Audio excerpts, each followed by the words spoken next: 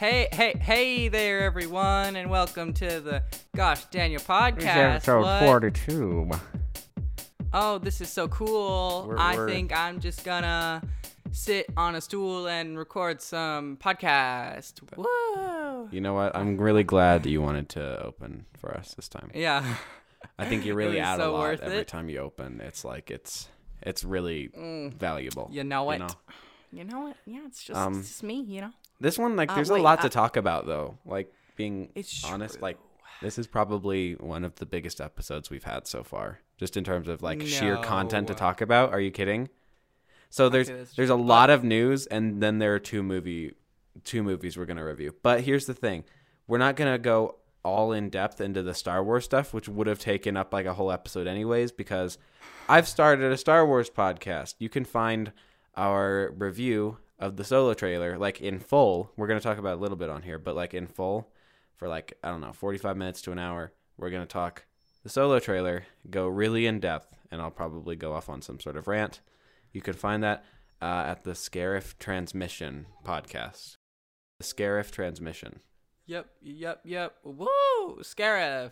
That's cool. Yeah. So yesterday was the Super Bowl. I mean, I don't know if you knew that because you're not exactly the most athletically inclined. Neither are you, though. but- So, like, I don't know why you're talking to it's me true. about this. Okay, I'm playing a character right now, and I need you to right. get in. Yeah, I'm the nerd. And you're just you're the cool guy, and you're the jock, Yeah. and I feel uncomfortable around you because Yeah, I just really liked how Brat Whitward played last night. It was just really great. Who? I don't know. I just made him up. Oh, but is he one of those footballers? Exactly. Is that what the Super Bowl is, or is it like Yeah, a salad eating competition?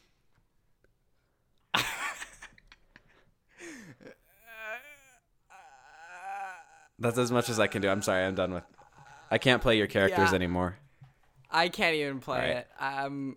Okay, So so first- Super Bowl, but the only reason why that's relevant is because of the commercials and the Trailers, Let's be so honest many. here.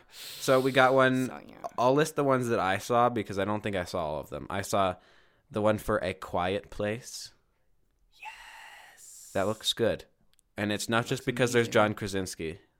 John Krasinski. It actually he's the might be bomb. good. I don't know. Maybe I'll see it. I might not, but I probably won't. But I want to. So there's that. Mm-hmm. Next was a Jurassic World trailer, which after the first one, I thought like, gosh, this is gonna be a garbage movie. The trailer looks horrible. This one is like actually legitimately very interesting, and I actually am looking forward to it. Like I hope they'll do like the Lost. What's the name of the second one? Is it Jurassic Park: The Lost World? Yes. I hope they do that believe right so. because that's the only Jurassic Park movie I really don't like to watch. And I know that's an unpopular opinion. Huh. Most people hate the third one and stuff, but that's the one like I thought was really boring. And I hope they kind of do that sort of thing with dinosaurs on the mainland in a more interesting way. I because of this trailer, I could understand more because I like the director was talking about how he like incorporated more of these scary like horror like sequences, and so like I could see that in this trailer. It showed evidence of it because in the first trailer, like they said, it was like only the first 30 minutes of the movie that they were showing. So of course that wouldn't give us much. And so with this one, Right, I yeah, liked so- it. For some reason, I felt they showed like a tad too much, even though it wasn't exactly that long of a trailer. Yeah, I don't they know really why. I just did. got that. I feel like a lot of the they- surprise like deaths and stuff like that were pretty much shown. Like there's that that one shot where the guy's like standing there and he's like, I'm maybe gonna help them or something like that, and then a dinosaur just like comes out of nowhere and Yeah. grabs him, and it's like that's the kind of thing that you'd want to be surprised about. Exactly. Like I wouldn't understand why they would put that in the trailer. It's kinda but, dumb. I mean, yeah. But it Who cares, does make though? the It's movie gonna be look good. So yeah. Yeah, that's good. And I think that's also Um, coming out in May alongside Infinity War and Solo, right? Oh my gosh, that's gonna be like the biggest month. I'm gonna get ever. Movie Pass just for that month, I think. I know, same. Yeah, so there's that. Yeah, then we got a Solo teaser, but the trailer came today. The day we're recording this is Monday. So much to say. Yeah, there's a lot to say about this. First of all, like the teaser has different shots than the trailer. Like I would have assumed that like the first teaser, it's a teaser and then a teaser. It's a TV spot and a teaser. Okay, so first at the Super Bowl there was a TV spot, and then they showed a teaser the next day. Not a trailer. I'm confused here. So the TV spot has different shots entirely. Like this whole sequence with like a train. This guy, Solo's like talking to like some Imperial, and he's wanting to join and become a pilot for the Empire, and like all that kind of stuff that we don't see later on in the teaser. So I don't know. It's interesting to me that there's like different shots. It's not just like this one has less. I actually like that, I guess, it's because they kind of almost faked us out, like with the TV spot showing how it was edited. Like it was obviously edited two very different ways, right? And with two separate things in mind, I guess. Yeah. And then so the other trailer is just kind of like, I mean, so the TV spot was like, oh, this is cool. I can't wait to see the trailer in the morning, and I'm thinking that this is kind of gonna go with that trailer, but it really doesn't. No, like pretty much has nothing to do with it. Almost like there's one shot that we get a little bit more of, and that's kind of it. But I have to say, I've heard a lot of hate for Alden Ehrenreich as Han Solo in these, as far as the teaser goes. People are like, he looks like him, but he doesn't have like the gestures, and he doesn't have the look like him. He doesn't talk like him. I personally really, really like him. I think it's really good. Like I very, very much like it. Like I feel very strongly about this. Like I thought, I texted you about this too. Like I thought that he doesn't really feel like Han Solo, but for some reason that doesn't necessarily bother me and think it would ruin the movie for me. Because I know this is it's like an adaptation of an event that Han Solo was a part of. Right. And so of course you have to cast a different actor, and they're kind of like just blatantly admitting we can't make anyone Han Solo. We can't make anyone Harrison Ford. So we can still, I guess, get another actor and have him play Han Solo. I don't think they like made a new character though. Like some people are like, it's fine, we just get a new character. It's not Harrison Ford. I like that he's not doing like a Harrison Ford impression, but at the same time, I think a lot of the dialogue, I think he has like just the right smirk and stuff like that. He seems to me like an less jaded, overly cocky, like more so than Han in like A New Hope and stuff like that. He's like way more cocky. And I honestly think that the progression will translate pretty well. I think it'll be like he starts off here, and it's not like inconceivable to imagine he ends up the way we see him in A New Hope. I don't think it's going to be too far a stretch, especially since that last line, he's like, what was it? I thought we were in trouble there for a second, but it's fine. We're fine now. Or something. I don't think he says now, but it's fine. We're fine. Like I it like just works. That scene, yeah. And then she's like, I like. Okay, yes. I like the flying that sequence where they were, that whole sequence. It just, the way it sounded, the way it felt, it definitely felt like Star Wars. Which it was cool. Good. I'm really happy with that, at least. And Emilia Clarke is the only thing I'm kind of not too happy about right now, because it's like literally the exact same. Like this is the third new female British brunette lead that we've had. In all of the Star Wars movies that have come out since Disney started, we have a main character who is a British brunette. And I'm not like, gosh, we have too many women in Star Wars, because I don't feel even almost that way. I just feel like we should have more diversity in terms of that, because it's like, we don't just need British brunettes. They're all so similar. I mean, they have kind of different, like, okay, so Rey, I'll talk about it a bit more, but like Rey doesn't really have too much of a distinguishable personality in a lot of ways. Like she kind of does, but also kind of doesn't the more you think about it. Jyn, she has more of like she could have more like of a secondary character personality. Almost. It's like they've kind of opened her up like they did with Harry Potter, where it's like, so that way, you can kind of identify with the character more than it's like they have very, very clear motives and you know exactly what they do in every situation, which is fine. Yeah. It's the character you're supposed to identify with and whatever. Jin has very clear motivations, even if you don't like feel for her, like you know her motivations, and like that's the only real difference between these. At the same time, they're all like they all got the pretty similar like snappy British girl dialogue. Like I don't know. I want to see like maybe there's a blonde girl in Star Wars, or like maybe like you have other than a British girl. Like I don't know. Yeah, no, that makes sense. I totally get that. Like as a main character, at least, you know. I definitely just like she was the most bland part of that whole thing. Yeah, she's not bad, but she's just kind of bland because we've already seen so much of that. And so it's like I didn't exactly correlate that. For some reason, I didn't correlate. Oh, it's another British, brunette girl in Star Wars, and it's like that same exact thing. I didn't exactly correlate that, but I just like was like, I've seen this before, and it feels so familiar, and it's just kind of bland, if anything. Right. So, I mean, it'd be cool if in the movie they did something interesting with her. Like, I think it could be redeemed if they've decided to do something interesting with like what happens or her character arc or something like that. Then that could totally change, I guess, my opinion. So that's the only chance I think they have of like changing that. I have a theory or two about where they'll go with her character. About like 2 or 3 actually, but like we can talk about that in on the other podcast. But all right, I don't know. Just a very brief overview. The cinematography actually does look good to me. It looks kind of more like Rogue One did. I didn't realize, but it's the same cinematographer that did Arrival. So really? that's good. Yeah, that is definitely good. Yeah, I don't know. I think the production design on this movie looks like it'll be some of the best we've seen. So that's good, at least. At the very least, we have a good-looking Star Wars, I think. So that's true. I don't know about, like, the weird 3D text, like, no, right. No, that looks really, really crappy. I mean, so bad. It looked like 90s video game graphics for some reason. It was just, ugh. I think it's intentional. Like, it's supposed to be like, no, look, this is a different look.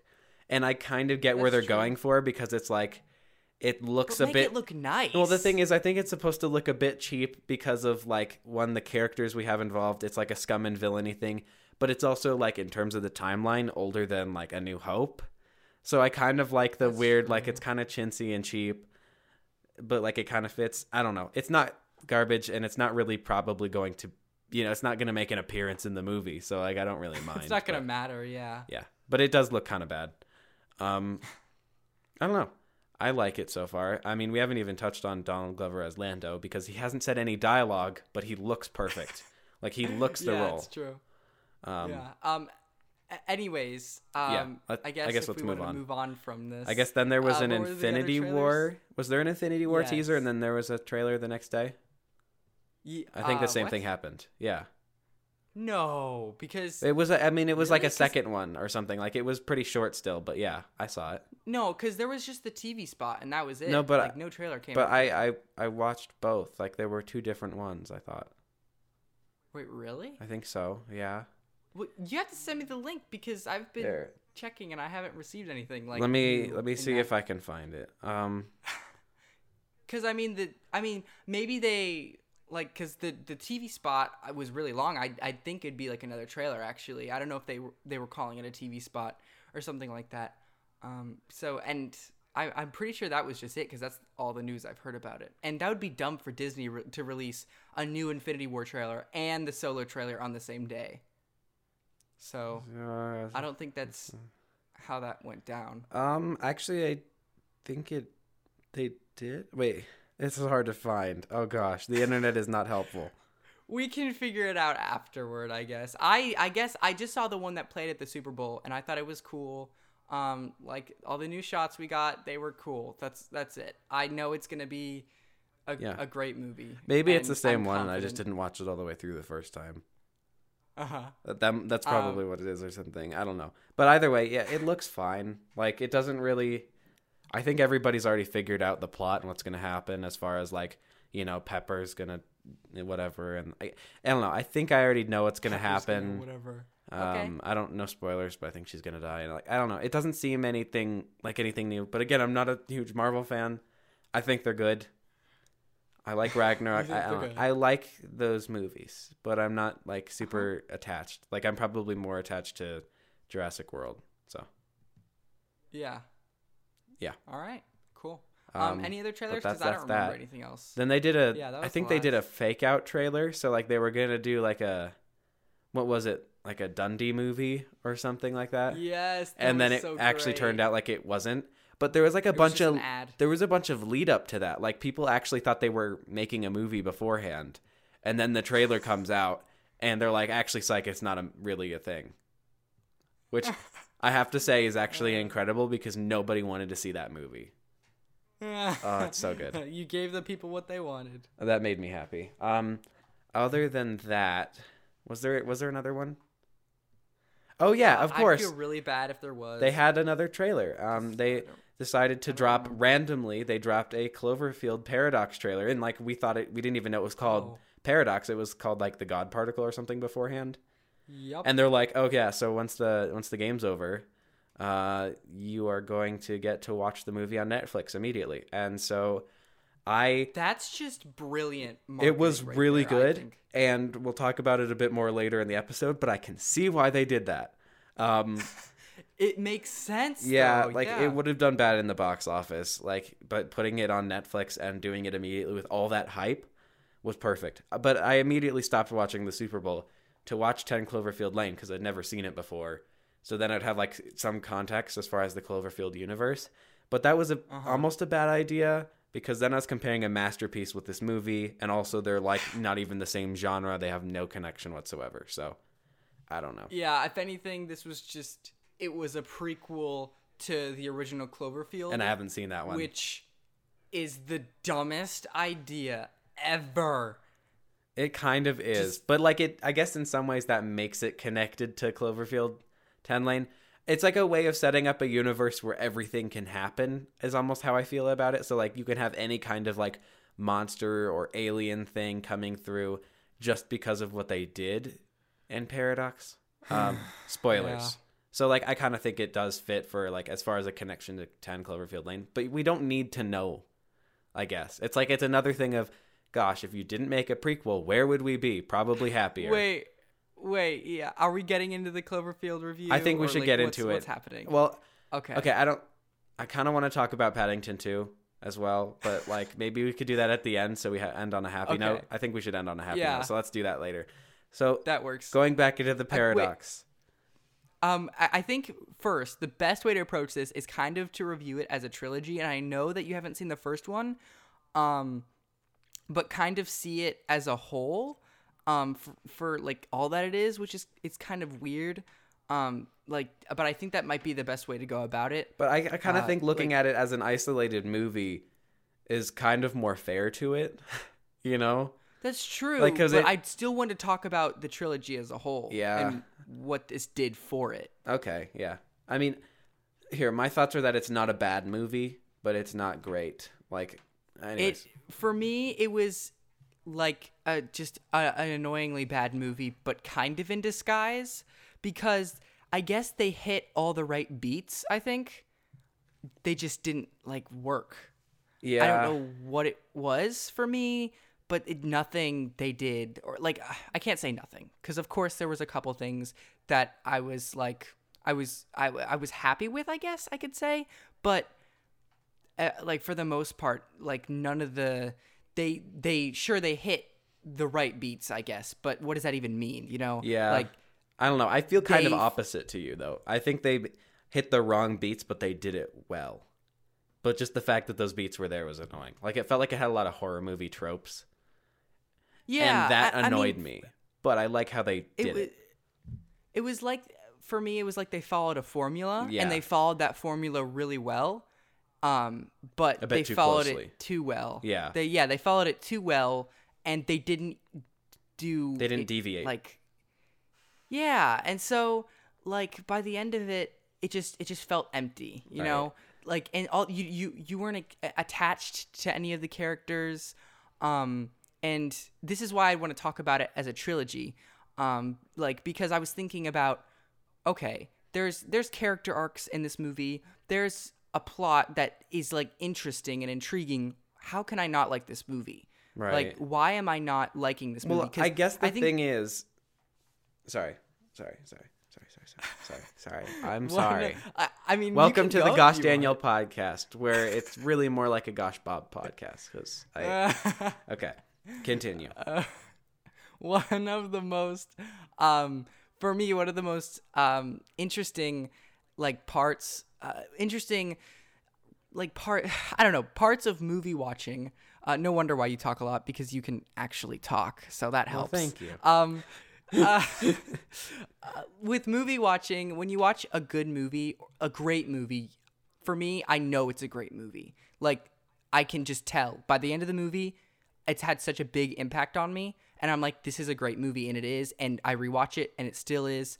Other movies, maybe I don't feel as inclined, but sometimes I end up liking them more as I rewatch them, or liking them less as I rewatch them. But when a movie is, I can flat out say that it's bad, that's really interesting for me, because I want to know why I say it's bad, I guess, because I say it's bad, but I don't exactly even know why. So it's like this inclination that I have, and I want to so I was asking myself questions why I would think this is bad, and how this differs, but also is kind of similar to 10 Cloverfield Lane, because you have supposedly a strong character lead for both of them, and they're supposed to be going through all these events and stuff, and you're supposed to kind of be curious and asking questions about what's happening. And I mean, I noticed that with Paradox, it was more of a here's a question for you, then let's answer that. Okay, here's another question for you, and then let's answer that. That was like the whole movie, honestly. Yeah, but and it was I think really, the important really part about that is that the questions weren't hard to figure out. Exactly, yeah. Because they were answered so easily, and you kind of already had the answer. Mm-hmm. It was... Like, I don't know, her kids already being dead, I don't know if that was supposed to be, like, a big deal, because, like I don't know if they said that in the beginning or something, because they didn't. That was really weirdly handled. It didn't have payoff. Like, I was kind of interested, and I thought, yeah, why aren't they there? But it doesn't. It feels shoehorned in, and it doesn't really have any kind of payoff to it. And it doesn't seem realistic that somebody would, again, full spoilers, would just want to drop everything and live in an alternate dimension just because their kids are there. That aren't really their kids. I know, that doesn't... It doesn't... you might want to save their life. So I think what she ended up doing at the end made a lot more sense than what she was planning on doing immediately after. I don't think anybody would realistically feel like, yeah, sure, I want to be around when they're not my kids. And I don't know. It's weird. What does that say about... I'm not a mother, but...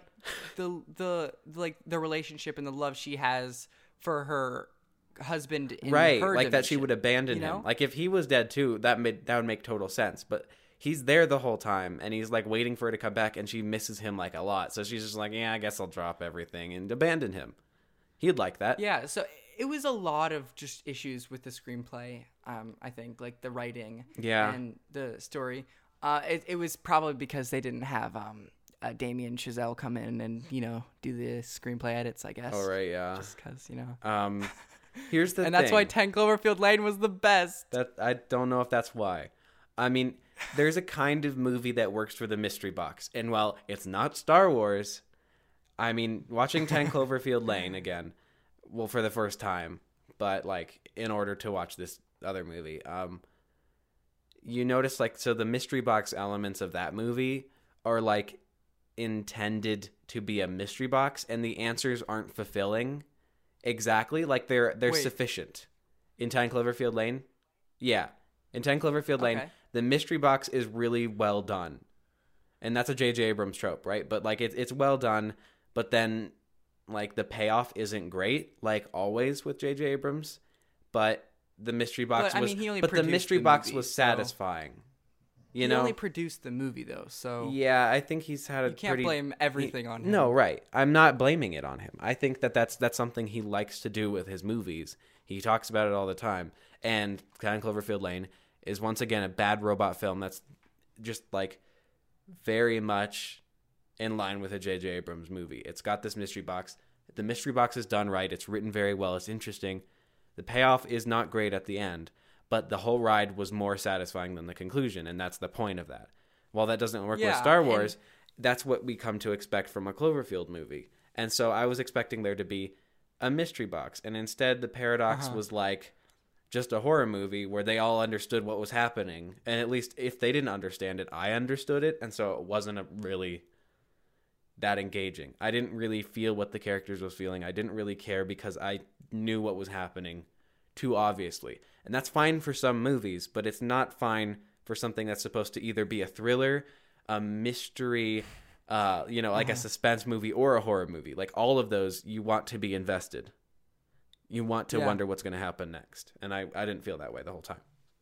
So yeah, that's what I got exactly too. Like there was no, it like the way they did it made me not care about it. Yeah, I guess. Like and it was interesting, so kind of, but like at the same time, like I liked some of the elements, like 3D printing food, and then this guy like 3D prints a gun because he wants to kill people, and I think all of that's cool. I like the element that like once they introduce the gun, like it's almost like that like prehistoric like concept that people had of like once somebody made, a stick or like fire or something, then everything went bad, like that you see at like the beginning of 2001 A Space Odyssey or whatever. I like that element of like there's finally a weapon and then everything kind of starts to go bad from there. And I also like the way that they use that when she's shooting the screen at the very end. She's like shooting the screen where her like where she is and where like a video of her with her kids and all this stuff. And then that's what like kills the villain kind of because it like sucks her out. I think all of that is very like poignant, and I think it's really good imagery, but it really belonged in a movie that I was engaged in and like cared about. There's good stuff in there, and there's really cool concepts, and the way it's done is just like, I don't know. That's what I think. No, I agree. The acting's fine. I did actually notice. I did notice the shooting of the the window thing. I thought that was actually interesting. That was a little thing. Like they got the little things right. I think they really did. But like, I don't know. You could tell everything was kind of dumb. I don't know. Like, I love Chris O'Dowd. He's one of my favorite actors, and I think he's super hilarious. And he was funny in this movie, but he did not fit in this movie. Like, I'll admit that he did not he didn't fit in this movie.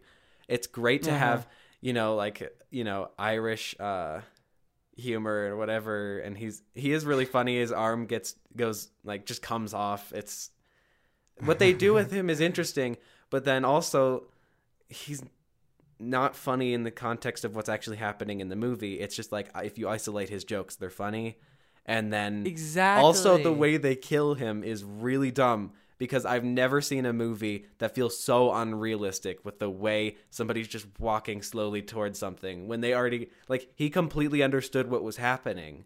They just made him walk slowly, and it was the most drawn out scene in the history of cinema. It was garbage. That was really disappointing.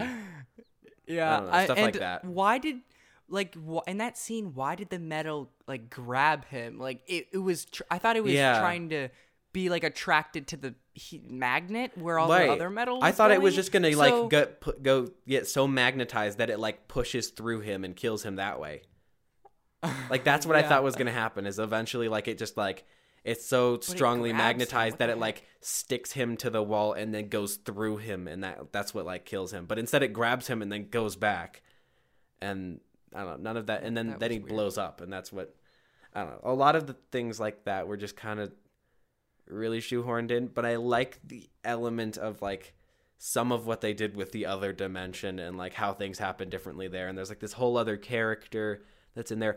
Okay, that scene with the wires though, when she's in the wall, is gold. Yeah, that is gold. Yeah. If that was in, if the whole movie had that kind of horrific sense and tone, and it's just painful to that's what it should have been. If you could make that scene into a whole movie. Honestly, that was peak. That was perfect. And a movie where you actually care about the characters somewhat. Right, but I mean, I kind of felt, just because it was so horrid and everybody's kind of shocked with it, everything about that, I kind of felt stuff at that moment. Everywhere else in the movie, I was Yeah, and it just goes to say that if you're gonna have so many scenes where it's about like a character and what they're feeling about a certain thing, like her just staring at her family or something, and she's really sad, or like that at kind of close to the end, that scene where she's looking at her family on the monitor, and that scene was so drawn out. I was so bored. Mm-hmm. And the dude where like the scene where like the captain, he sacrifices himself. All those just felt like tropes, honestly. Yeah, like when he's just gone and that's it. Okay, but what I will say like made actually zero sense. It wasn't just like I didn't care about it, but it made zero sense is how they all of a sudden got clean energy at the end. Like it just worked. Well, it was because of the girl, Tam. Remember? Right, because she cleared out the ventilation or whatever?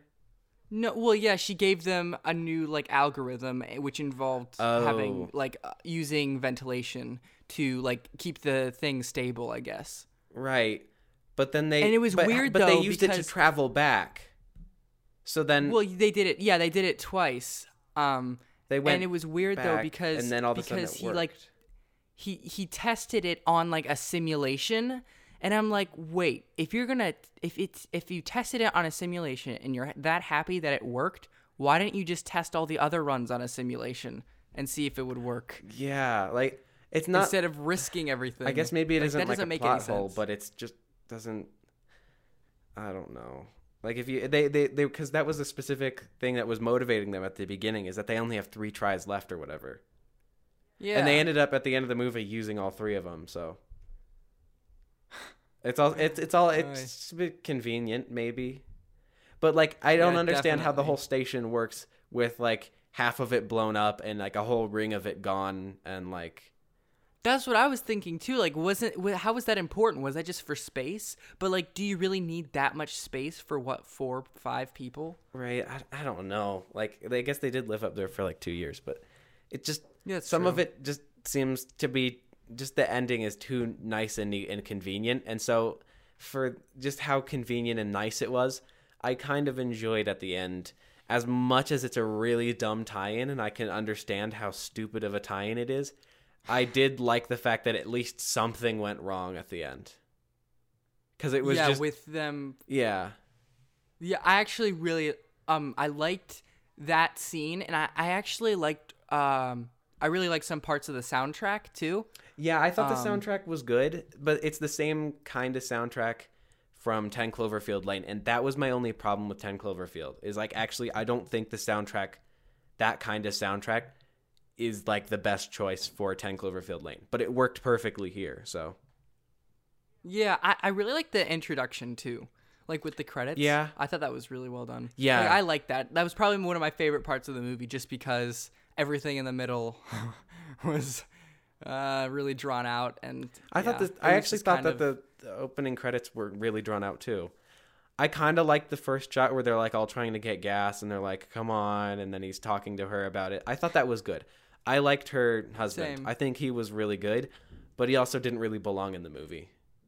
And yeah, he had nothing really. He saved the girl, and then they were just in the bunker, and then that was it. Right. I mean, I guess the point was I would have liked to see him at the beginning and then like maybe see a bit happen as like I don't know, like you see him at the beginning and then the power goes out and then he's like off of the call and that's kind of all. Like that's all we really needed to see from him.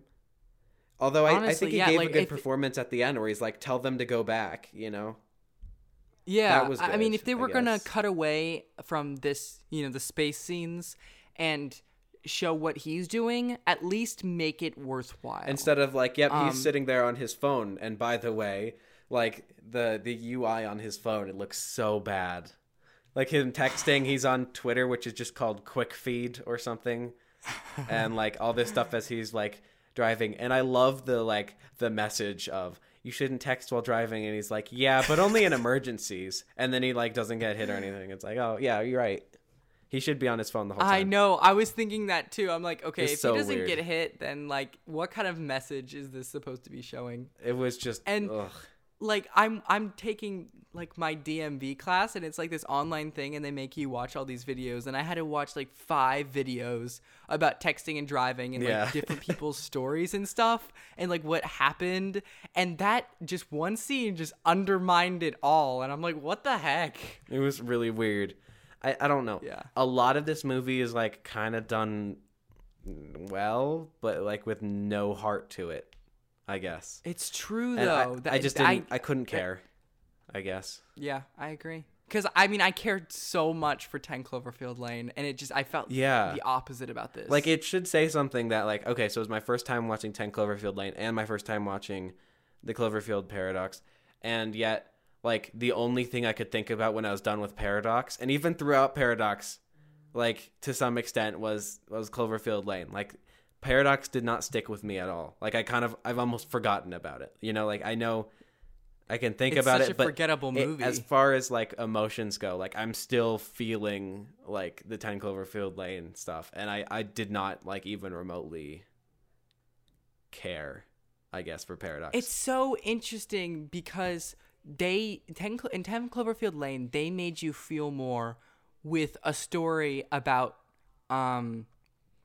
Michelle and her in a hardware store and seeing, you know, the little girl being abused by her father and like that kind of thing. With her just telling that one story, it gave us context on so much, her motivations, her life choices, and that the decision at the end where she's right at the fork of the road, and she has a choice between going to Houston or Fort whatever, and like Houston to fight and the other place to be safe with like survivors and stuff, and she chooses to fight, opposed to how she was in the hardware store where she decided to like stand there and she was just freaking out and she ran away.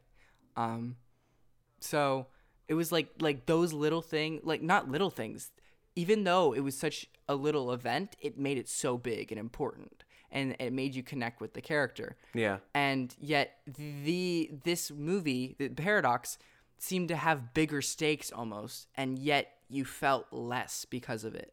That's true. So like I don't know where the disconnect was there. Yeah.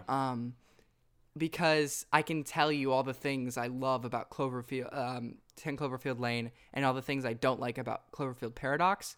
However, like, I don't know. It's so hard to make a movie like 10 Cloverfield Lane, honestly, because it's just so well done. Yeah, that's true. And so, I mean, I don't want to, the Cloverfield trilogy as a whole, like, the first Cloverfield, 10 Cloverfield Lane just definitely is the best. By all means, it shines the most in the whole trilogy. Like, if anything, if I were to like watch it, Cloverfield the trilogy, I would just watch 10 Cloverfield Lane. That's all I would do. You know, like I wouldn't want to watch go the and first show. One, but I wouldn't show a friend, hey, you want to go see like a Cloverfield trilogy? I wouldn't go to the trouble of seeing the first and the last one. I'll give the credit to the first one. Like by the ending, I was left with it's J.J. Abrams. It's gonna be like just another mystery box. That's all it is really. Except the end with that little hint, I guess, that they give, like leaves you kind of curious and intrigued and kind of like it was weird because Paradox and the first Cloverfield kind of had similar endings. So it like in some ways, which I guess is interesting. Like it gave me that same feeling that I had. No spoilers. It gave me the same feeling that I had watching them. However, 10 Cloverfield Lane is just in another dimension. Which makes me think, like, I wonder if they would, if like every other movie relates to it, relates to one another. So like the first and then the third and the second and then the fourth, that'd be so funny. That'd be interesting. I don't know though. I kind of think, well, like going back into mystery boxes, I honestly do think that mystery boxes can work in a movie. I think that's what 10 Cloverfield Lane proves. That's like a mystery box done right, where that's not the only point of the movie, but like that the mystery box is kind of what keeps you going a little bit. Yeah, like I think that this was 10 Cloverfield Lane was an example of one that was a success. Right, but like there are definitely examples. That doesn't mean just like use a mystery box on everything. It's funny how often Hollywood does that kind of thing though. It's like you got one thing right and then you misunderstood what went right about that and take the thing that was wrong and just keep doing that. Like mystery boxes work in a certain context, and that's not Star Wars. I'm just going to say that right now. That's not Star Wars. And that's not like, I don't know. You have to actually, it's not the mystery box that people care about. It's the fact that the characters are dealing with a mystery box. You know? Like in 10 Cloverfield Lane, it's the characters who are wondering what's going on more than it is. That's a good point. More than it is you. That's a really good point. Yeah. And like, exactly. Like in The Force Awakens, the kind of mystery box elements are like, okay, well, how did Maz Kanata get Luke's lightsaber? And why does R2-D2 just power down? And why does Lor San Tekka have the map to Luke Skywalker? And also maybe, I guess, who's Snoke? And why is Rey's parentage even a question? Why does it matter? And like all this kind of stuff. And that's not like what the characters are wondering. It's what the audience is wondering. So you can't like work that into a movie afterwards to like see, like these are all the answers, because it's like, well, the characters kind of knew for the most part. It's just like we didn't with for Rey. Some of it them. was kind of turned around in The Last Jedi because of that scene where she's like, "Show me who my parents are." So that changes the meaning of that, which props to Rian Johnson. That made you almost care a little bit. But all the other questions are like just kind of never referred to again, because it doesn't need to be a question to begin with. It's not like if you don't. There are two ways to go with this. We don't need to hear the answer to everything in order to enjoy a movie. We don't need to have everything happen, know everybody's backstory. But major questions that could possibly be plot holes that don't really make sense in context, like I don't know. It doesn't really make sense to make everything a mystery and not have thought of an answer. Yeah, especially for a movie like that. It's one thing to be vague, right? It's one thing to be vague and not give all the answers to everything. But I honestly think like, just make it really obvious. Yeah, I think a story can't really be written with that much intrigue if there wasn't already an answer behind it. Like imagine 10 Cloverfield Lane, the whole thing was written and stuff like that, but like they didn't really actually think about if the air was actually contaminated, if he was actually like abducting her, if there were actually like some sort of bombs. They hadn't thought about any of that, and like the movie just ends and she like you couldn't really write it, because it's like because they were too afraid to make the choices, right? Like if there was the whole point was you do want to know what happened, and it works because it fits with the rest of it, because they thought of the answer before writing the question, I guess. And not that the answer's super satisfying, but like it at least fits. You can't really just I don't know. I've been reading, so the reason I say this is because I've been reading the Poe Dameron comic, and in it they're trying to find Lor San Tekka because they know he has the map to Luke Skywalker or whatever. But then thinking about, because I'm reading this after having seen after having seen The Last Jedi, and I'm like, but didn't Luke just go away? Like, why would he have left a map with Lor San Tekka of all people, who like we specifically looked? I thought it was. I don't know. I thought it was the map to like the first Jedi temple, and they had like a presumption that Luke was there, and so... I guess, but that's kind of the point, but they don't really address that much. Like literally, in the comic, Leia's like, Poe, I need you to go find Lor San Tekka because I think he'll know where Luke is. That's not, we need to find Ahch-To. That's like old video game dialogue. Right. Like, that's not exactly that. It's not verbatim, but like, that's basically what it is. We think Lor San Tekka knows where Luke is, so we're going to find him. It doesn't seem to be as much about, oh yeah, he's at the first Jedi temple and I have a map to that. Exactly. I don't know. That's the thing, is you could play it off that way, but they don't. Oh. Anyways, basically just think of your answer before you write your question, and then you've got enough to make a satisfying ending. And I just don't think they do that. but it doesn't work in some context, I guess was the point. And it does in this one, it does in Cloverfield's context, and it doesn't in Paradox's context because the characters, like, the characters are the only people, I guess, wondering, and we don't care about the characters. And we know the answers because it's obvious. And the fact that the characters don't is almost just more unbelievable than it is. Yeah, it's so true. They just fall right into the tropes. Yeah. I don't know. It's like you have to make not care about them. You don't have to have dumb characters in order to make a horror movie. And it doesn't even feel like a horror movie, but you got all the right tropes with the dumb characters, and one gets killed off each time when they're isolated, and like it just goes progressively, and at the end there are only 2 people left, and they're so happy they made it. Like, I don't know. I just sometimes think about the creators and like what direction they were going in and why they would think that this would work and people would be like intrigued because of it. I mean, I get that making a movie sometimes there's a lot of risk in it, right? And you just don't know how it's going to turn out. You just have to go with what you have, I guess. Mm-hmm. But it like what you said in the beginning, it makes sense why they released Paradox how they did. Yeah, like if they hadn't done it on Netflix, it really like would not have done well in the box office. People would have seen it like day one or something like that, and they would have been like, you know what, this movie isn't great, it's not worth your time, and lots of people wouldn't have seen it. Even the critic score is already kind of not pitiful, honestly. I think it's like at 19 or something on Rotten Tomatoes. But here's and I mean, it's just because they could have waited a little bit even when releasing it. Maybe. But Netflix decided to release it immediately, you know? But I think that's a good idea because you have the hype right there. I mean, on Twitter, like even people who aren't major movie fans were just like tweeting, okay, gosh, now I got to watch this movie. And so everybody that did. Was like a good thing. It was on their such part. a good marketing choice. It's a good way to cover up a bad movie. I mean, everybody found out it was a bad movie, but they did like pretty much the smartest move they could make for that bad movie. Yeah, and I think like this is kind of a glimpse, honestly, at the future because something like this is totally unheard of, right? Showing the trailer a few hours before you get to watch the movie. Yeah, it's pretty cool. Like, that's genius, honestly. Like Netflix, they just know, I think, how to make things work, even if they're bad. Yeah. And I just got to give props to them because that's just amazing to me. Mm-hmm.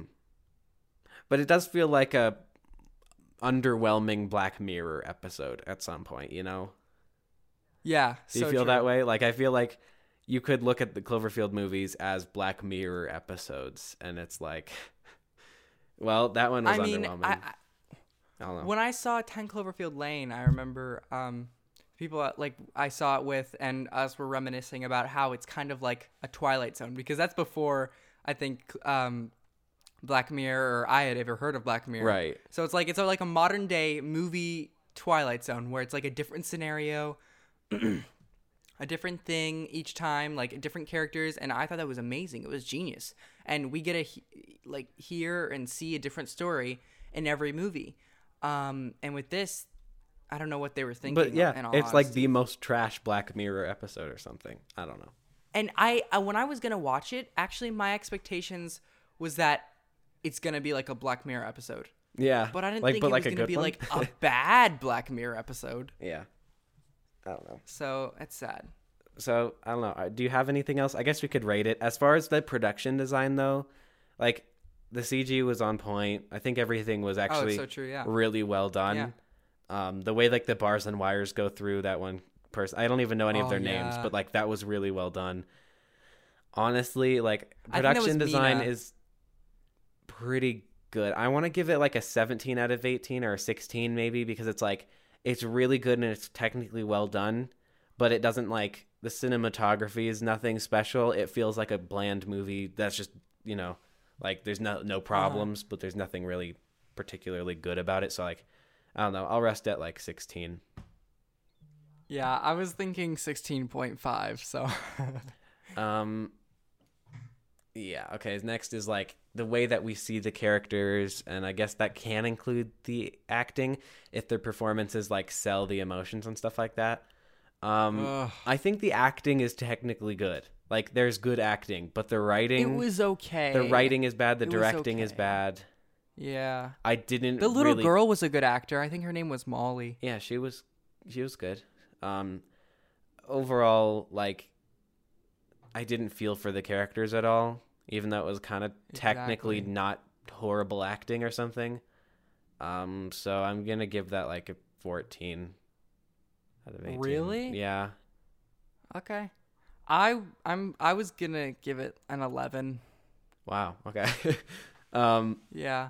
Cuz I think a lot of it I just don't like being negative. Is acting, but a lot of it is characters. Like the characters themselves. Right. And who they're acting as. Like if we were to rate those separately, I'd say like characters are like 17.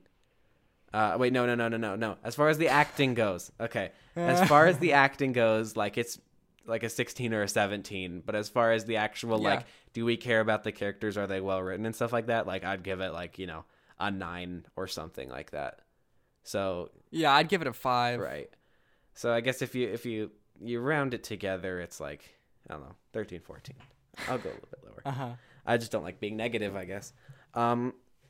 Wait, really? I don't like being that negative towards a movie that I don't think is like hot garbage, because it's not hot garbage. It's not like it's, you know, some of the worst movies. It's not Justice League or something. It's just not nearly as good as everything else, I guess. It's sad bad. Yeah, it's like the kind of, it's like it had more potential than it like kind of met, but that doesn't mean it's bad. It's just not good.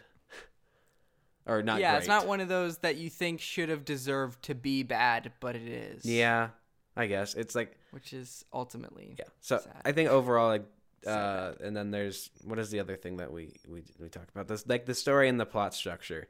That is hot garbage. Because it's just... It's just every horror movie trope smashed into one. And it was... There wasn't enough world around it to really fill in just the bones of the trope, I guess. So you know what it reminded me of? What? So at least when I saw the trailer, for some reason it reminded me of Life. Yeah, right. Like I haven't seen Life, but I've seen the trailer for it. Yeah, same. That's basically what it is. I've heard other people compare it to Life. Yeah, so I think... Except I heard Life was better than this, but I'm not sure if that's true. Oh gosh. Well then, I don't know. I would give it, as far as like the plot and story structure goes, a really, I don't know, like an 8. An 8? Huh. Yeah. Yeah, I'll give it an 8 too. I agree with you on this one. All right. So overall score is like I don't know, the best it could possibly be, like a 14 or you're gonna be nice. 14 or 15 out of 18. Like, I was thinking 13, but okay. Yeah. It's basically, I think Valerian is more enjoyable as a film. Huh. I would rather watch Valerian than this. I mean, that doesn't surprise me actually, just because it's Luc Besson, but yeah. That's true. So... and his stuff is just very colorful, even if the plot structure was kind of yeah. I don't know. All right. So, yeah.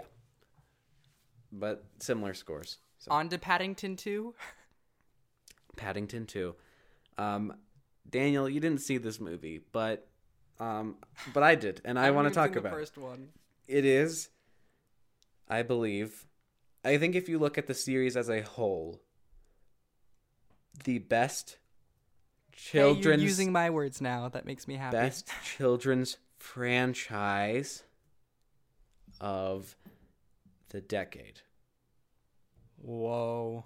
And it's only 2 movies, right. Yeah, 2 movies in, so. And the only reason I say that is because Fantastic Beasts came out in 2009.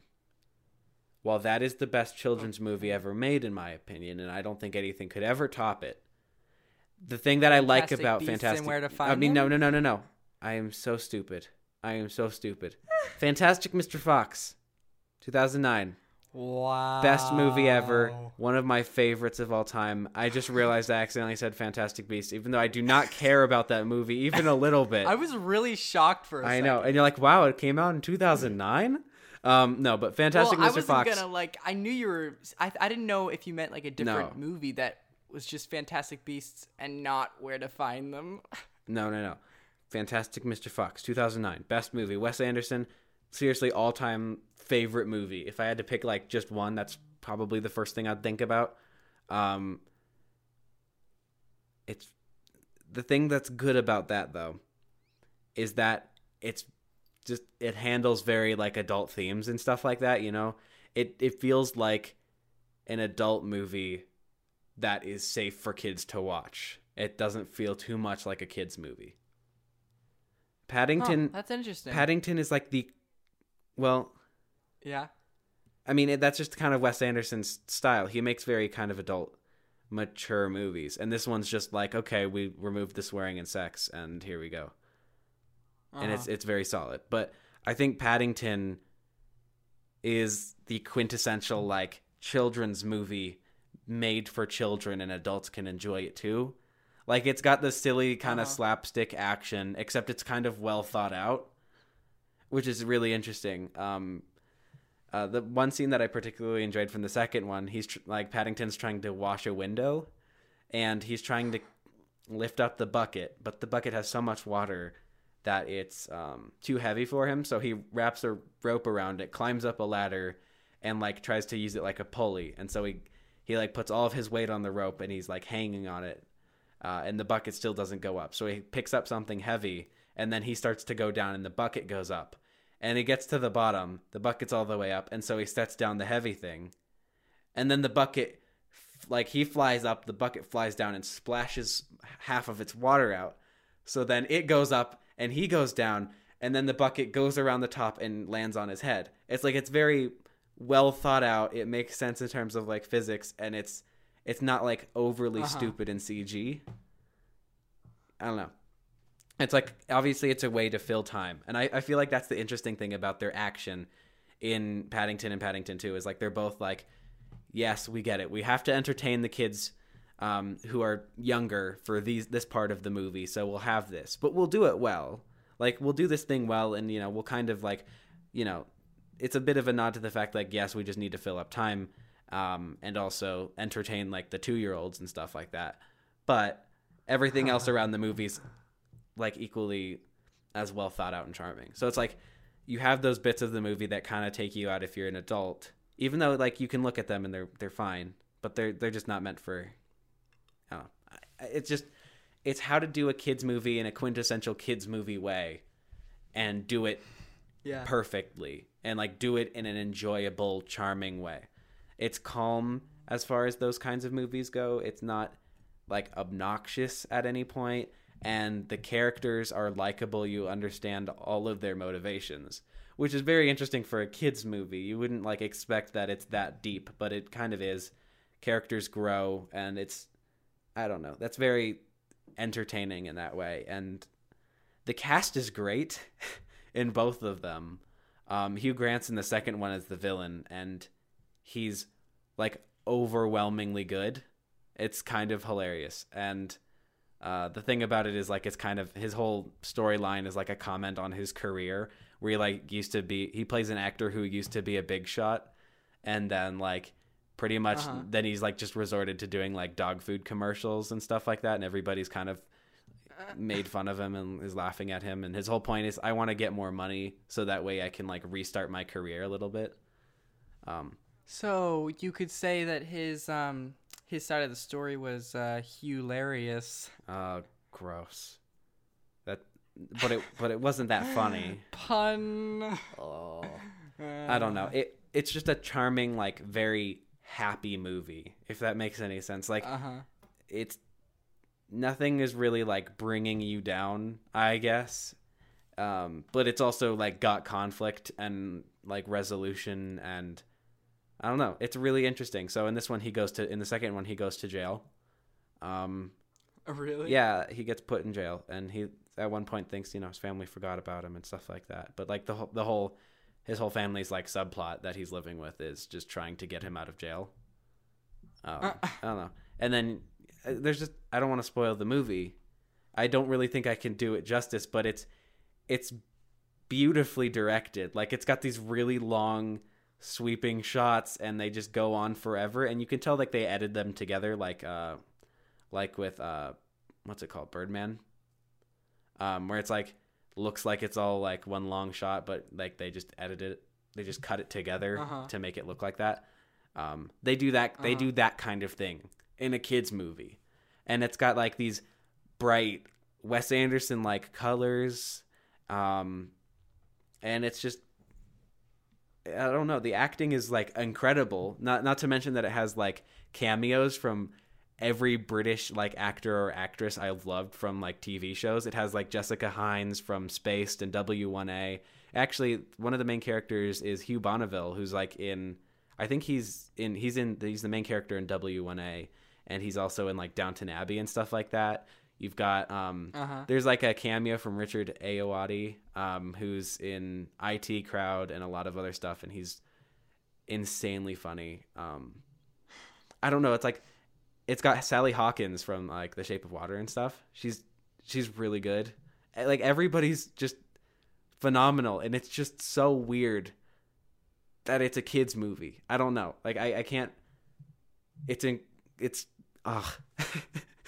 There's not too much more I can like say that's really constructive. I haven't like thought it out too much. It's just so well done, and I'd recommend it to any person ever. If we had like I want to integrate that kind of a parent meter thing to the movie, because why not? For those homeschooled and those homeschooled chitlins who want to go see movies, and maybe they listen to this podcast or something, and they want to know if it's safe to go watch. I'd say Paddington 2 is a solid 1 on the scale of 1 to 5. It's a 1, which means it's safe for everyone, and actually everyone might enjoy it. Let's just go back. Cloverfield Paradox. That is a 4. I would give it a 4, maybe. In terms of violence. Just because of the gore of that one scene. Like, there's stuff like that that's just a bit too heavy.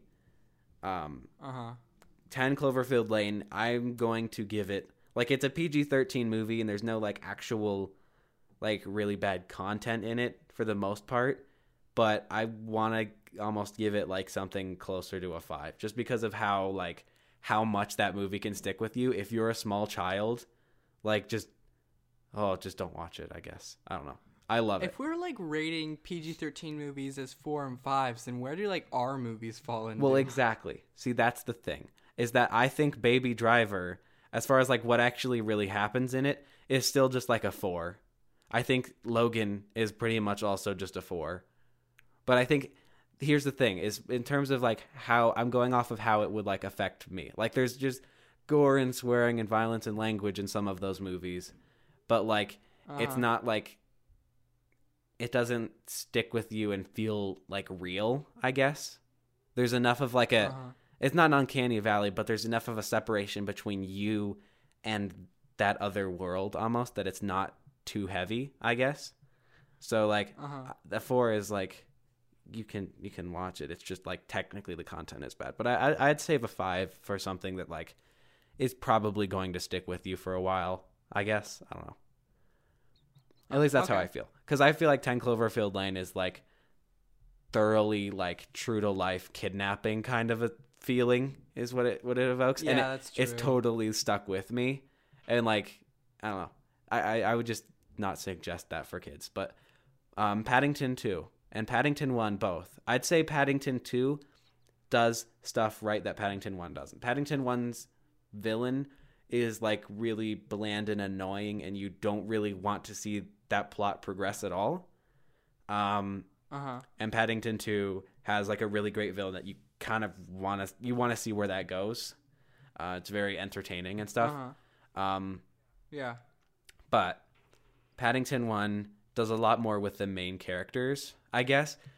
Like, as far as developing the people that he's living with, there's a lot of, like, really good character arcs for Mr. Brown and Mrs. Brown and, like, the kids and stuff. because of how Paddington like interacts with them, they kind of learn things. And in the second one, because he's kind of separated from them the whole time, you don't actually have any character arcs for them, which kind of stinks and makes it feel a little bit more sad, I guess, just because that was a really entertaining part of the first movie. But overall, I would say production design is like an 18 out of 18. It's really well done. And like as far as cinematography goes, it's actually something significant for both of them even. For like characters and that sort of thing. I think I'll give the first one, they're honestly both 18s because I don't know, it feels a bit too generous maybe. Maybe they're both like 17s or something, but I think it's okay to not have those character arcs in the second one because we put more emphasis on the other characters' arcs and like on a villain and stuff like that. So it's like it feels evenly distributed and you don't feel like you're missing out on stuff just in retrospect. So I feel like they're both, I'll say both 17. And then as far as the story goes for both of them, actually I'd kind of differ on them. I'd say that for Paddington 2, I really enjoyed it, and I'd say it's like a 17 or 18. But Paddington 1, just because of the villain being really lackluster and boring, and not all that entertaining and kind of like just a trope overall, I'd say like 16.